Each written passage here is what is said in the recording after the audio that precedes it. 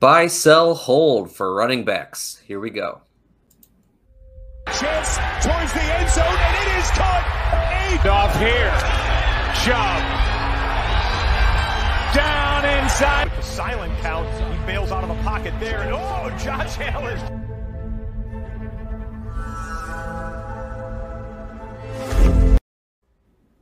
Hello, everybody. Welcome to another episode of the JWB Dynasty Digest, where we give you consumable dynasty perspective. He's Skyler. I'm Wyatt, and today we're joined by a member of the JWB team, our boy Jake. You can find on Twitter at Perry_FF. Jake, how are you doing? I'm doing good. Thank you guys for having me on again. I appreciate it. Of course. Now we're going to be doing some buy, sell, hold, like I said, for some running backs today. But before we get there, as always, for our guests, a little would you rather question for them. Jake, are you ready? I am ready. Let's do it. Okay, now, Jake, you're a bit of a gamer, I would say, yeah? Just a little bit. Just a little bit. So, would you rather create your own video games or play video games professionally? Ooh, that's tough. I'm a competitor, so I think I'd rather do it professionally.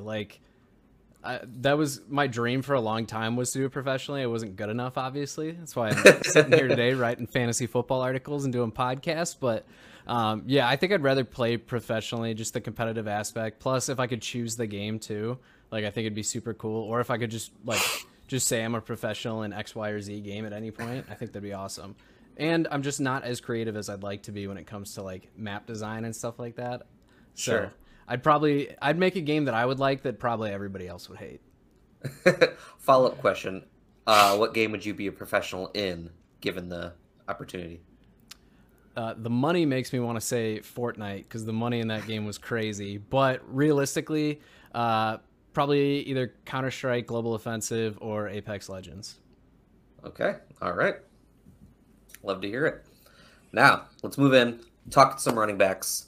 3 running backs who I would say kind of disappointments. Our first running back, Josh Jacobs.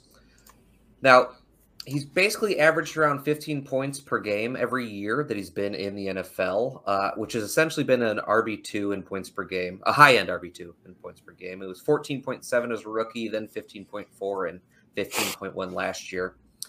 But he wasn't really involved as a receiver until last year, which was a little bit weird because he wasn't involved at all. Then all of a sudden, he was one of the leaders at targets for running backs. Now we have Josh McDaniels coming to the offense and coaching the offense to the team. And we've seen McDaniels have a multi-back system before. He almost always has a back who specializes in the receiving department. I'm a little bit worried about Josh Jacobs with that. Jake, what do you think? Yeah, I'm in the same boat as you. Definitely worried. It's clear they don't want him to be the pass catcher, right? They brought in Kenyon Drake previously to be the pass catching back. This year they brought in not just one but 2 pass catching backs in Brandon Bolden and Amir Abdullah, who both of whom had pass catching roles in the past. Bolden kind of taking over that James White role in New England, and Amir Abdullah being the main pass catching back last year when CMC went down. And really, that's the only thing that even made Josh Jacobs somewhat fantasy relevant this year, was the fact that he was 5th amongst running backs in terms of receptions, 11th in target share, and I just don't see any of that repeating. He's a sell to me if you can get the value for him, just because I'm not confident that he's going to continue to get the pass catching work that he so desperately needs. Yeah, and I think there are plenty of people out there who still believe Josh Jacobs is a high-end running back, or can reproduce his points per game that he's been having, because they think this is going to be a really good offense. Devontae Adams there makes the offense better. It means more scoring opportunities, which I can buy that argument. I get it. I'm not quite there yet. Skyler, what about you? Yeah, of course. If I can sell Jacobs for either a late first worth of value, or for wide receivers, kind of within the top 30 wide receivers, probably what I'd be looking to target. I'm not really comfortable taking Jacobs until maybe the 8th round of a startup in Superflex. Really, once that tier wide receivers like Brandon Ayuk, Darnell Mooney, Juju, Hollywood, once those guys start to go, I'll consider taking him in that Mike Williams, 201, 202 kind of range. You see, Jacobs not being reliable in the pass game is probably why Kenyon Drake isn't completely useless. Mhm. If you can add him as a throw on into any kind of trade, I really don't hate it because, as you said, McDaniel kind of likes that split. And I mean, Drake, I think that role is kind of up for grabs still. I'd be very surprised if they expected Jacobs to catch a lot of passes. Last year, he showed a lot of signs of starting to break down. And with how violent he is as a runner, I don't see that necessarily changing. I think that could be more to come for Jacobs because he's kind of been banged up his whole career. So I mean, I will buy him if somebody is just looking to move on, right? If it's cheaper than that, if it's a mid-second, I mean, it's a no-brainer. But I'll definitely be selling or avoiding him at the prices that I mentioned earlier. Kenyon Drake is an interesting name too, because I bet he really is worth essentially nothing on the market. Coming off the ankle injury, I imagine people aren't that interested in Kenyon Drake right now. Jake, do you have any thoughts on Kenyon Drake? Yeah, I mean he's definitely like he's the clear guy to target in that backfield at cost, right? I recently did a startup where he came off the board in like the 21st round. Like he's just an insane value in that range. And if anything happens to Josh Jacob, he's the only running back on that roster currently that has any real proficiency rushing, right? Amir Abdullah is not a running back per se. He's a pass catching back. Brandon Bolden, same kind of thing. Like these aren't guys who are known for playing a predominant rushing role. Whereas Kenyon Drake, we've seen him do it before in Miami. We've seen him do it in Arizona. Like he can take over that role. Even in last year, he was banged up quite a bit, missed a lot of time. Still had, a pretty good pass catching role, 30 receptions on 40 targets, about 300 yards and a touchdown. Like if you extrapolate that and you see a snap increase out of him there, like he's the handcuff to have there. And if, like Skylar said, if you can get him on as a throw-in for a deal, which you probably can get him just about anywhere for free, Yeah, you might as well. Like that's the kind of guy I want to stash deep on a roster. I don't need a fifth string wide receiver. I'd rather have a backup running back who may have a big role if something happens to fall their way. right. All right, moving on to player two, Miles Sanders. Now, he's missed 9 games over the last 2 years. He started out strong as a rookie, but like I said, he's starting to struggle now these last couple of years. He struggled as a receiver in 2020. Last year, he had no touchdowns, and he was basically removed from any of the packages in the red zone. They almost essentially just moved away from him completely once they got into that area of the field. Skylar, what are we thinking with Miles Sanders here? Long term, I'm pretty concerned with Miles Sanders. I'm not sure at this point if the team will look to extend him or I'm not convinced that they won't draft another running back or maybe continue to utilize Kenny Gainwell and Boston Scott like they were at the end of last year. There's not really much of a market too. I have a Miles Sanders share or two, and I'm struggling to move him for a price I would want. He kind of falls in that wouldn't pay a first, wouldn't move him for a second kind of space. And for that reason, he's probably just a hold unless if somebody's willing to give me a wide receiver 3 for him or a late first. So he's a tough player to handle in Dynasty right now. He's probably just an avoid kind of player in your startups again, unless if he falls, kind of around that round 10 to 12 kind of range in your startup and you went wide receiver heavy early. Yeah, I'm right there with you. I think it's a clear hold if you have him. Like you said, I still think there's some talent there, but it hasn't really shown on the field the last couple of years, and Philly seems to be moving away from him at least a little bit. Jake, what are you thinking? Yeah, I'm in very much the same spot as you guys. Like, he's just not going to return the value that you probably invested in him if you did a startup over the last couple of years.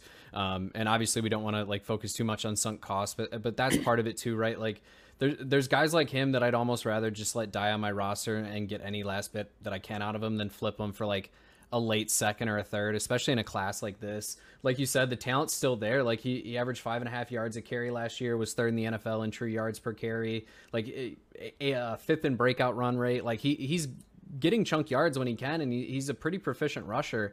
It's just a matter of the team doesn't seem to think the same thing that the stats really say. And that's the reason why we see, guys like Boston Scott, Jordan Howard, Kenny Gainwell, on the roster in the first place and having a role. I just think, you're never going to get what he's worth to you as a manager. And I don't even think I'd want to pair him with a second to try and move up into the first. I'd rather just hold my early second and Sanders and just see what happens. Well, all three of the backs that you mentioned are better in the red zone than Miles Sanders. Like at the end of the day, they don't use him in a passing role.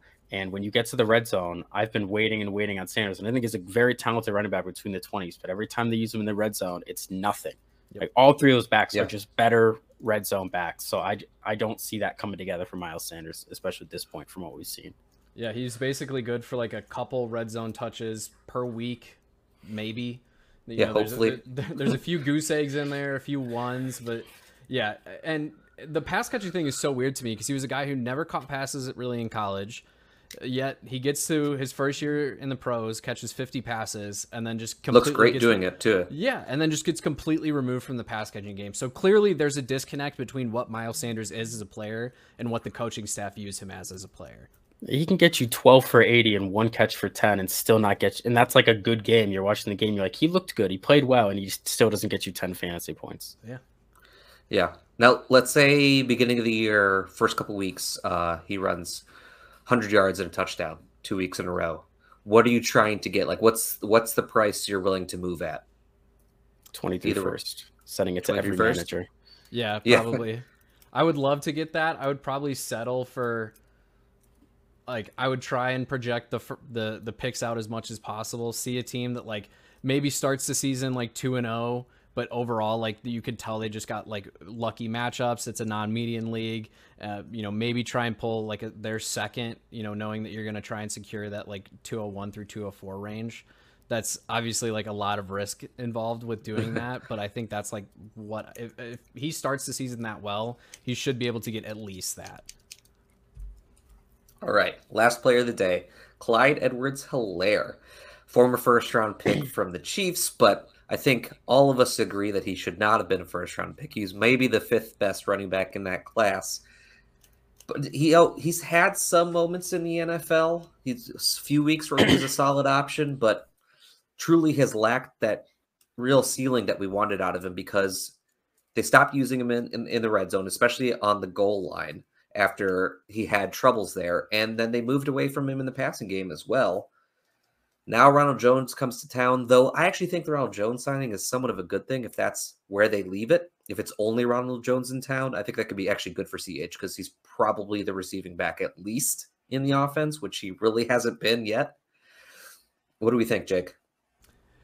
Yeah, again, I think he's a hold. Like, you're never going to get the value for him. I don't think he's ever going to, like, have enough of a role that he's going to be worth buying. Like, if you can send a third for him and pull him on your roster, sure. Again, one of those things where, like, if a couple injuries goes his way, it's crazy that the man was, like, listed as the starter as much as he was, and we have to hope the guys behind him get injured for him to improve as a performer. But I also wouldn't be shocked to see the Chiefs add to the running back room in this class. I think Ronald Jones is a better runner than Clyde Edwards-Helaire. Maybe CEH is probably the better of the two. I shouldn't say maybe. He's the better of the two as a pass catching back. Like, it's a low bar though. Yeah, exactly. It's like it's not hard to catch passes better than Ronald Jones has at this point. Like you were saying, like nowhere near the best running back in his class, yet he was drafted like it. It's just a talent that I'm personally avoiding at all cost. So he's just kind of in that nowhere zone for me. But if you have him, just hold him. Same kind of thing with Miles Sanders. Like, hope he has a couple good games and just flip for max potential value. Yeah, if you've ever followed me on Twitter for any amount of time, you know that I'm a never CEH guy. So I'm not in the position to hold. I'm not in the position to sell. I'm not really buying. Skylar, what do you think? Yeah, I mean, if you have him, as Jake said, you're really not going to get anything for him. This is Miles Sanders, but you remove the talent. He might catch a couple more passes. We hope. I mean, he's never really shown us that. We're still projecting. But outside of that, there's just really not much for him. You're hoping for RB3 numbers if he's on your roster, and that's just not really worth much at all in fantasy. I mean, you can get an RB2-3 numbers on the cheap at almost any time. Now, for these last these running backs that we talked about, you know, I personally have them in order of my rankings: Josh Jacobs, Miles Sanders, and then CEH. Skylar, where do you land there for these three? Exact same. Jake, what about you? Yep, I'm in the same boat as both of you. I think that's the clear order for me. You know, Jacobs is going to get the volume as a rusher. Sanders, if he gets the pass catching work, should be above CEH. Even if he doesn't get a ton of pass catching work, it's still going to be better than whatever Clyde Edwards-Helaire gives you. Like, yeah, it's ugly. All right, now I'm going to throw a couple names out and we can see who everyone likes better. So, Jake, Michael Carter with these three. What do you think? I'd probably prefer Jacobs over Carter, and I'd probably prefer Carter over Sanders or CEH at this point. Skylar? Yeah, I'm taking Michael Carter over Clyde Edwards-Helaire pretty comfortably, just because I think his pass catching role is more secure. He's about equal to Miles Sanders for me. I'll probably take Sanders right now because I am definitely worried that the Jets bring in a running back in the draft. They have a lot of good picks that we've talked about in the past that I think will go towards a running back, which will take some of the early down work away from Carter. But that'll probably leave him about equal to Sanders, but I'll still edge Sanders. And then Jacobs is well ahead of both of them. That's where I'm at too. The same kind of line of thinking as you, Skylar, for Sanders and Carter. It's like I'm kind of paying attention to the draft to see where I'm going to end up with those two because I have them back to back. Sanders ahead currently because I definitely think the Jets are going to add somebody. I don't know if Philly does, but we'll see after the draft. Throw another name out there. What about Kareem Hunt, Skylar? I have Kareem Hunt right next to Sanders and Carter, so I'm going to say the exact same thing as I said for Carter for Hunt. The only difference is I'm not waiting for the draft. I know Hunt is in that same spot, so it's really a coin toss between Sanders and Hunt. They're neck and neck. Personal preference. Jake, what do you think? Yeah, I'm torn. Like, I think I'd rather roster Kareem Hunt in 2022 than Josh Jacobs, but looking at it from a dynasty perspective, I think Jacobs can hold his value a little bit longer. You know, Kareem Hunt's getting up there. He's one injury away from being just completely forgotten. And I'm just worried with him, like, you'll never get a chance to return some of the value if you roster him at this point. So he's behind Jacobs ahead of the other two, but it's very, very, very close with him and Jacobs for me. All right, last name I'm going to throw out for these. James Conner. Jake, what do you think? Yeah, I'd rather have James Conner over Josh Jacobs. And that was a take I had going into last year too. Like I've always liked what James Conner can do. Yeah, I luckily had a lot of James Conner last year, and a lot of that was just because you could see the talent was there in Pittsburgh, whether that was injuries or scheme holding him back, however you want to, put that into picture. But even when Chase Edmonds was healthy last year, there were still times where James Conner was outproducing him. So once, Edmonds goes down, Conner got the clear role there. Like, he finished as RB6 overall. Like, there's a reason for that. The man was just scoring touchdowns like it was his job, but nothing seemed fluky about it. Like, he was just in good positions. That offense was proficient and was getting him into good spots to score. It's not like he had a lot of breakaway runs or anything like that. That was bumping his performance up. They're paying him like he's the running back one there, and even if they add somebody, they'll add like a Kyren Williams, Tyler Beatty type, and I don't think he impacts the overall performance too much. Yeah, I mean, his touchdown percentage was obviously a little bit bloated last year, but also that's the way that team operates. We saw Kenyon Drake get double-digit touchdowns in that same role, right?